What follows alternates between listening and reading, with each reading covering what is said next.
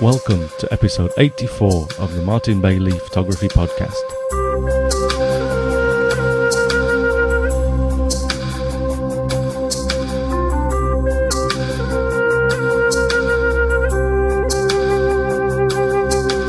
For the last month or so, I've been saying that I'll do an episode on the equipment other than the main stuff like bodies and lenses that I'd really not like to be without. I thought I'd better get that episode out, so I spent a few hours this weekend photographing all but a couple of the things that I'm going to talk about and uploaded those photographs to my website. Today we'll go through and talk about 12 things in total that I use quite a lot, if not all the time, in my photography. I'll try and interweave a few tips as we go along, but the main tip for each of these items really is the item itself, just the thing that I'm using. And most of them you've probably heard of. If there are some that you haven't and you find them interesting, you might want to give them a try. Basically this is just sort of the things that I really find useful at the moment and have done for a while for some of them. So I just thought I'd share these with you today.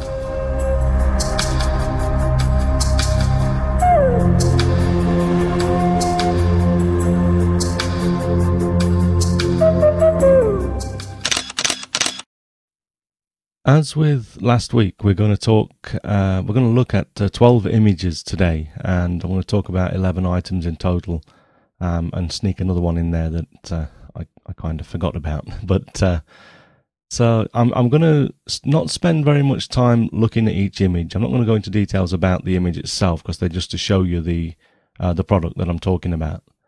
So let's first look at image number 1407, in which we can see the first two items.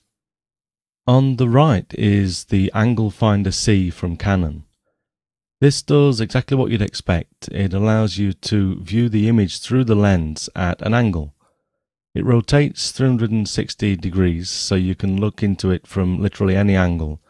Though it's a little bit awkward sometimes to view from the bottom of the camera, say if you have the camera upside down or something for macro photography, but then you also have the battery grip on.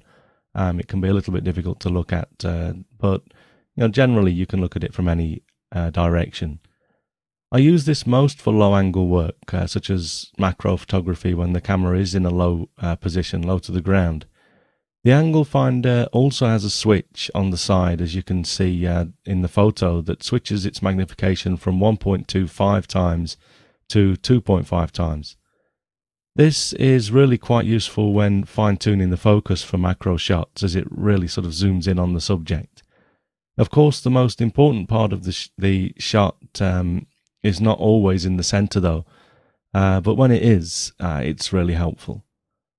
Also, the barrel of the finder rotates to focus the finder itself, which I forget every so often, and having rotated it slightly while handling it or fitting it to the camera, and then I wonder why, for a moment, things are a little bit blurred. But then, I remember about this, the rotating of the eyepiece to focus it, and everything goes back to normal.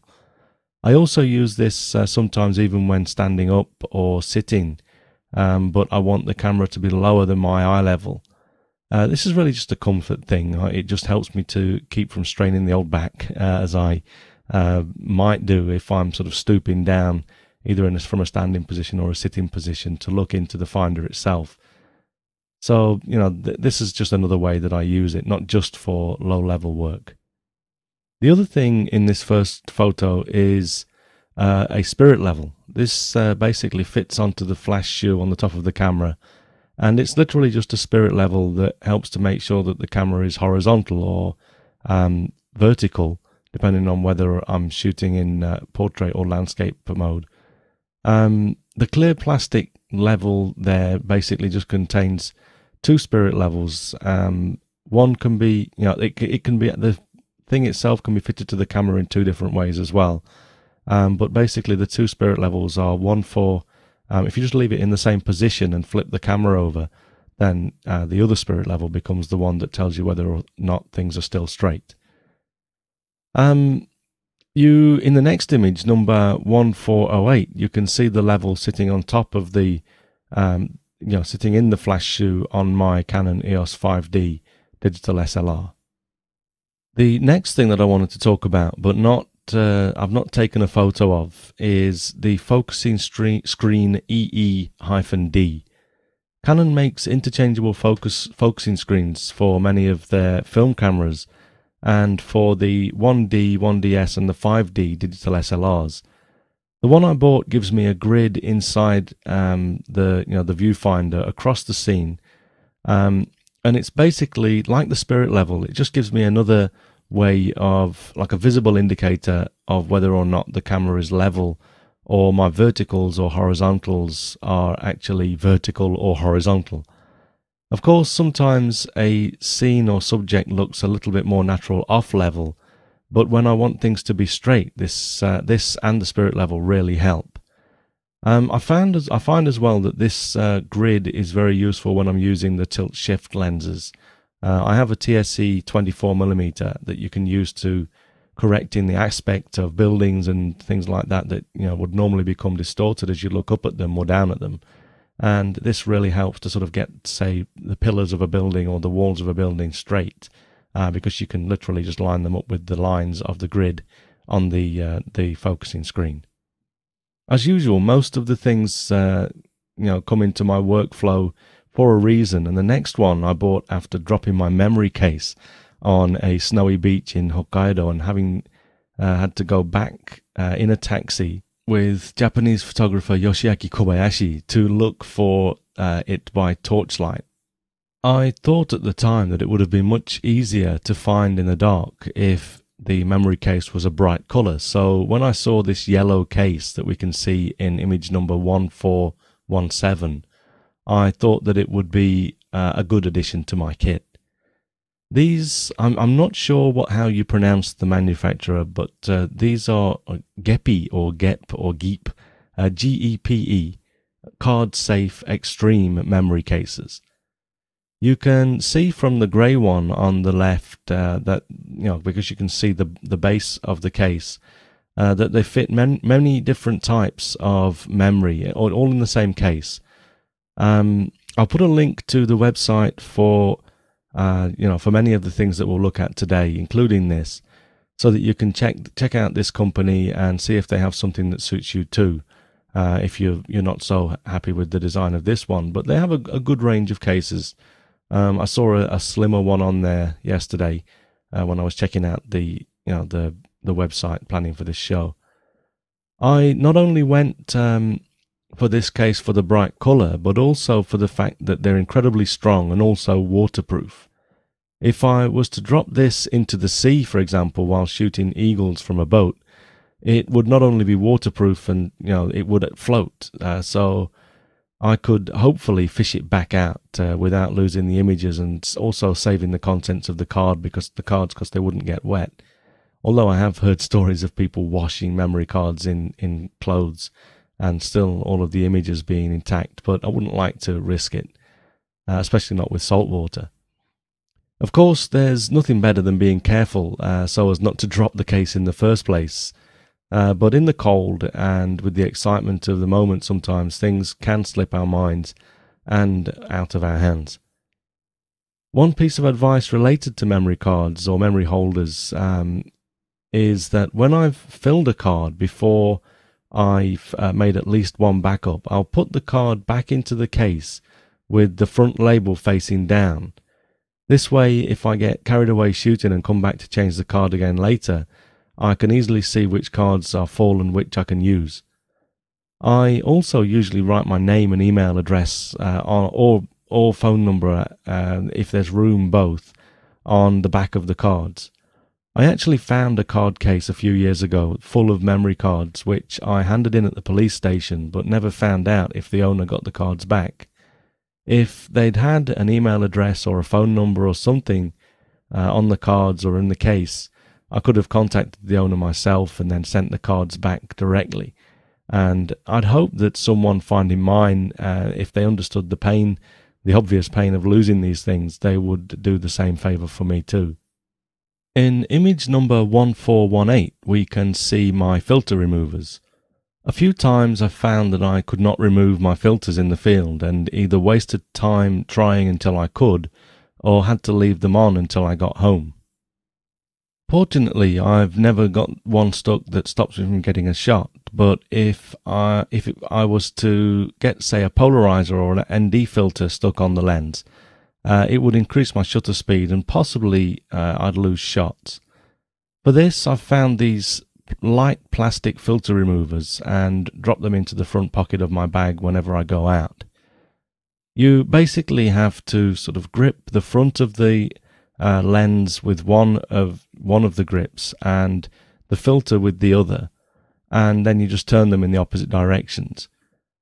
I've only had to use them twice, but they're quick and easy to use, saving me time and possibly shots. One tip would be, though, that filters usually don't budge when you apply too much pressure in just 2 or 3 places. When people get filters stuck on the front of their lenses, what they tend to do is to sort of grip their hands around it. I used to do this. This is why I know. And I can't remember who gave me the tip. But, when you get a filter stuck on the front of your lens, what you generally tend to do is to sort of cup your hand around it with 2 or 3 fingers, your thumb and a couple of fingers, and really put a lot of force into it and then try to rotate the filter. And what this does is it causes the filter to be or the frame of the filter to become temporarily misshaped, making it oval or some other shape, sticking out more in some places than it would normally. And this actually makes it even more difficult to rotate.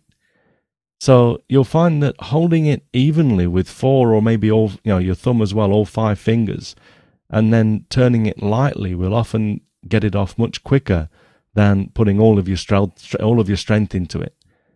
Still, when that doesn't work, and it has with me just twice, but when that doesn't work, these filter removers do come in handy.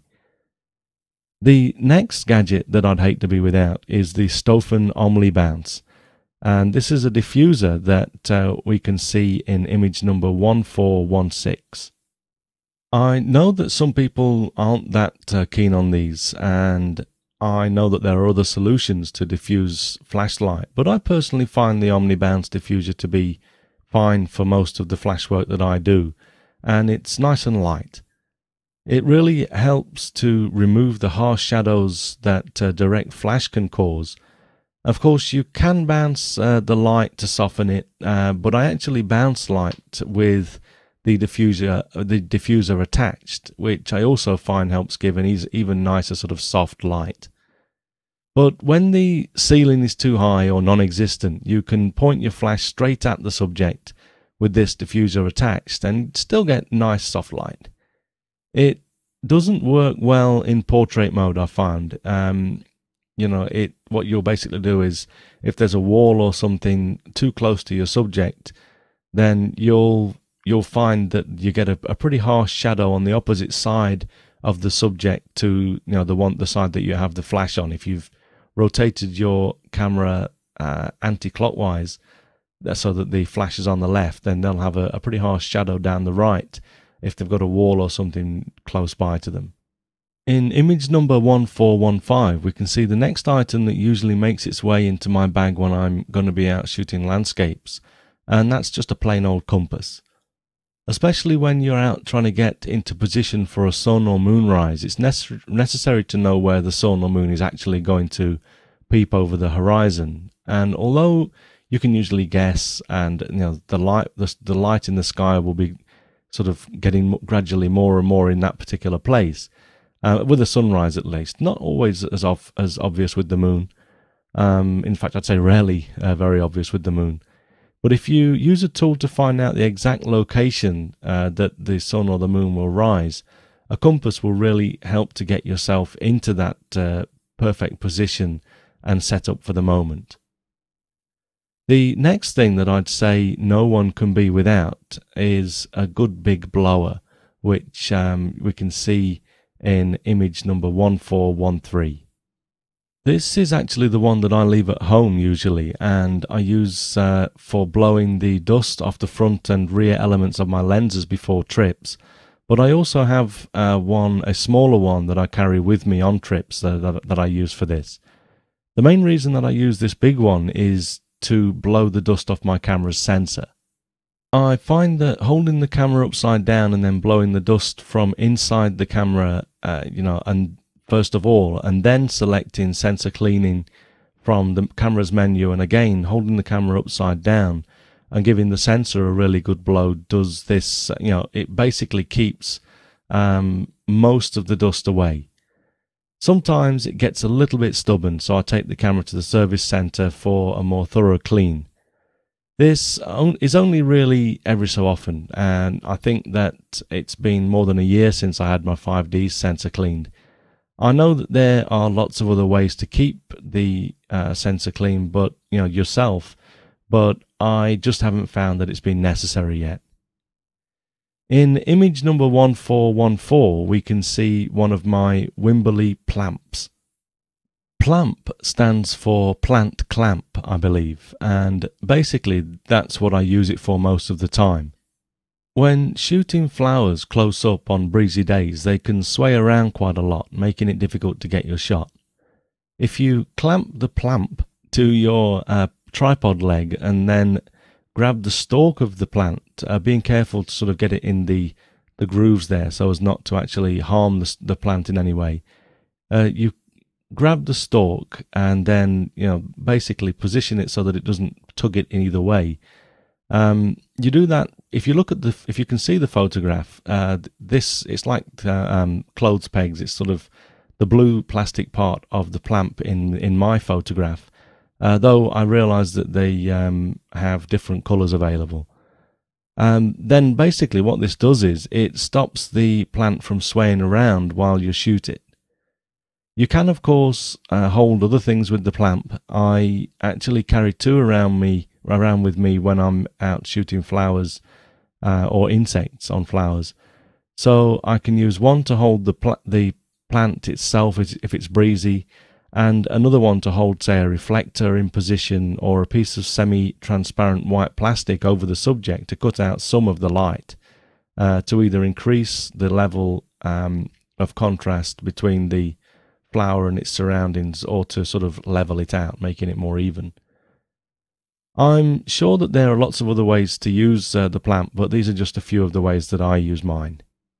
Let's move on to image number 1412, in which we can see a really right stuff focusing rail. I mentioned both the plamp and this in one of my macro episodes, but just to recap, as I'd really not like to be without either of these tools.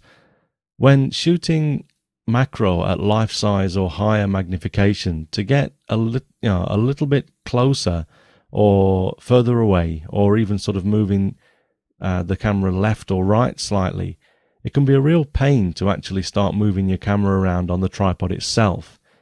With focusing rails, you can sort of move the camera backwards and forwards by rotating the screws at the front or the back, or left and right movement is obtained by sort of slackening the quick release latch thing there, and you slide the top rail around, and then you just sort of retighten the quick release. More importantly, I'd say, is that the forward and backward movement is so precise that it helps you to actually fine-tune focusing, especially when using lenses like the 65mm that has a 1 to 5 times magnification. That basically has no focusing mechanism. If you want more details on this lens and using the focusing rail as well, please do listen to episode 43 if you've not picked up on that one already, in which I talked about shooting at life size and larger. I'll put a link to the Really Right Stuff website page where you can see the focusing rails into the show notes as well. If you want to look, just click on the B150-B package link to the right of the page, and this way you can see this particular model. This allows you to use the rails with lenses, use these particular rails with lenses that have the tripod ring mounts. If you use the rail by actually mounting the camera directly rather than the lens, then you wouldn't need this the top rail that goes horizontally across, that allows me to move the camera left and right. So finally, one of the newest additions to my kits is a walk stool. That we can see, we're going to look at the next three photos are of the walk stool. And the first one is image number 1411. And there we can see my walk stool in its fully wrapped up state. Having tried a few for height, I decided on the walk stool basic 50 centimeters or 20-inch model. This is actually the second to shortest of the models available right now. There are a fair few taller ones as well, but as you might imagine, the taller they get, the heavier they get. The one that I have is 650 grams or 23 ounces. The other important thing is that I'm not carrying this thing around with me to give me something to sit down and eat lunch on. It's basically to allow me to get down low for macro and other low-level work without starting to get all uncomfortable while shooting in that position for a long time. The 50 centimeter stool I found was a perfect sort of height for medium height shooting. And the wonder of this stool is that as we can see in image number 1410, you can actually just undo the strap and open the stool up and use it without extending the legs for an even lower support of 30 centimeters or 12 inches. If you're not familiar with these stools, you might be thinking right now that they may not support your weight. If, like me, you're carrying just a pound or two of excess baggage, but unless you're a sumo wrestler, and the walk stool website does use this as an example, but unless you're a sumo wrestler in his prime, even these smaller walk stools should be fine. The one I use supports up to 150 kilograms or 330 pounds. So I think I can have a few more pints of Guinness yet before having to worry about this. In the last of the three images, number 1409, we can see the walk stool fully extended.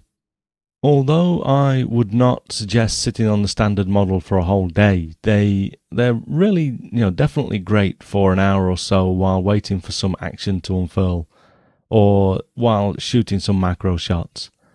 They are even remarkably comfortable when using for a reasonable length of time without the legs extended, as I just mentioned in the last shot.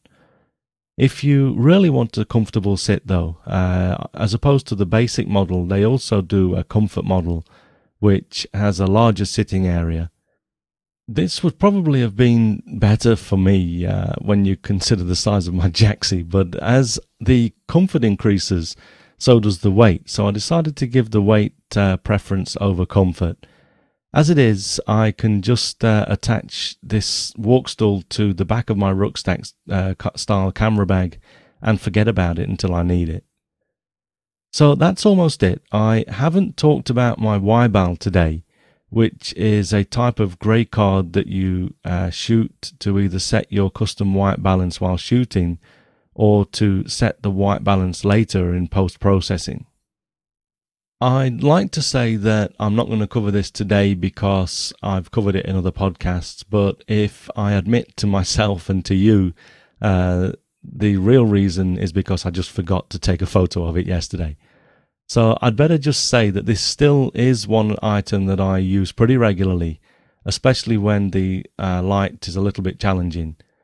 I will add a link to the Y-Bal website to the show notes in case you're interested and you don't already know about this or own one, or want one, actually. So there are a few other things that I've probably forgotten to mention, and as usual, if you have something that you just can't live without, please do come by the forum at martinbaileyphotography.com and let us know about it. There is actually one other item that I'm seriously thinking about adding to my kit right now, and some of you will probably be laughing when you hear this, but it's a pair of knee pads. Now, I know that I'm going to look really silly walking around parks with knee pads on, and I don't even own a skateboard, but I'll probably end up putting them on only when necessary. But when you weigh as much as I do, and I'm not sure about other people, but when kneeling down on gravel or uneven surfaces, pretty soon it becomes a painful deal. And Ginichi, a photography store in Ginza here in Tokyo, has started to stock a pair of quick-release knee pads that I have my eye on, and I'll probably be picking some up soon. I gave up trying to look cool while out photographing a long while ago, and would much prefer to get a few extra low-angle shots, rather than just, well, I don't think I've been looking cool for a long time anyway. But I don't think I'm missing shots because I usually put up with the pain. But then I'm sort of grimacing with pain as I stand up a little sooner than I would if my knees weren't sort of being mashed up by the uneven surface.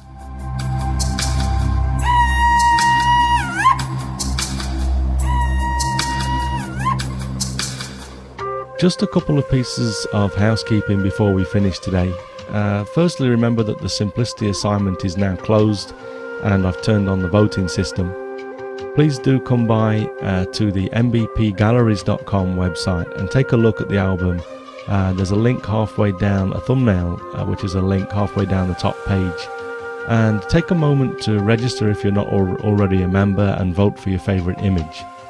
There are some really amazing shots in there, and I'm really looking forward to see again. I said this last week, but I'm really looking forward to seeing what you guys choose.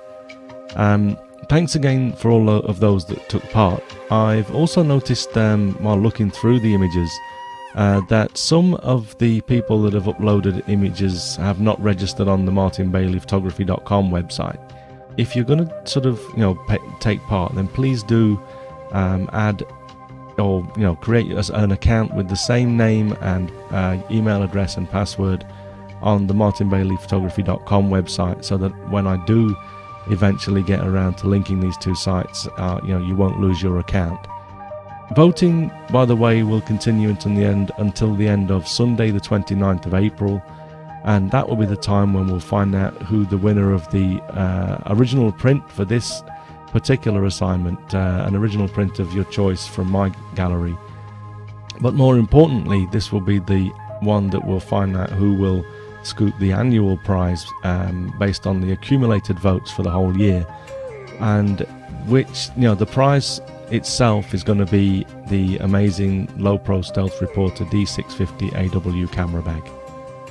So one other thing is, a few weeks ago I requested people to mail me if you know of any good lens review or lens comparison sites.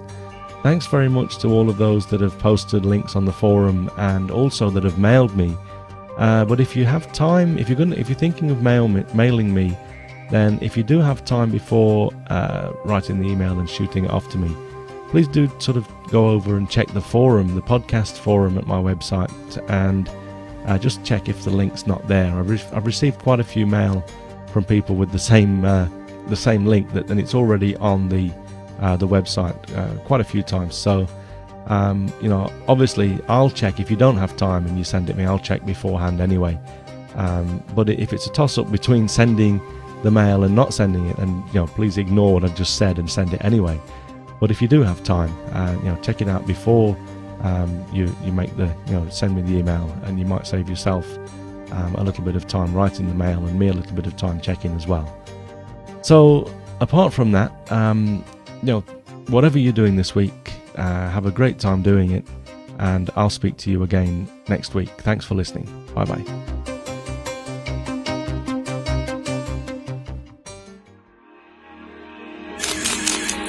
PhotocastNetwork.com, your photography resource in the potosphere. PhotocastNetwork.com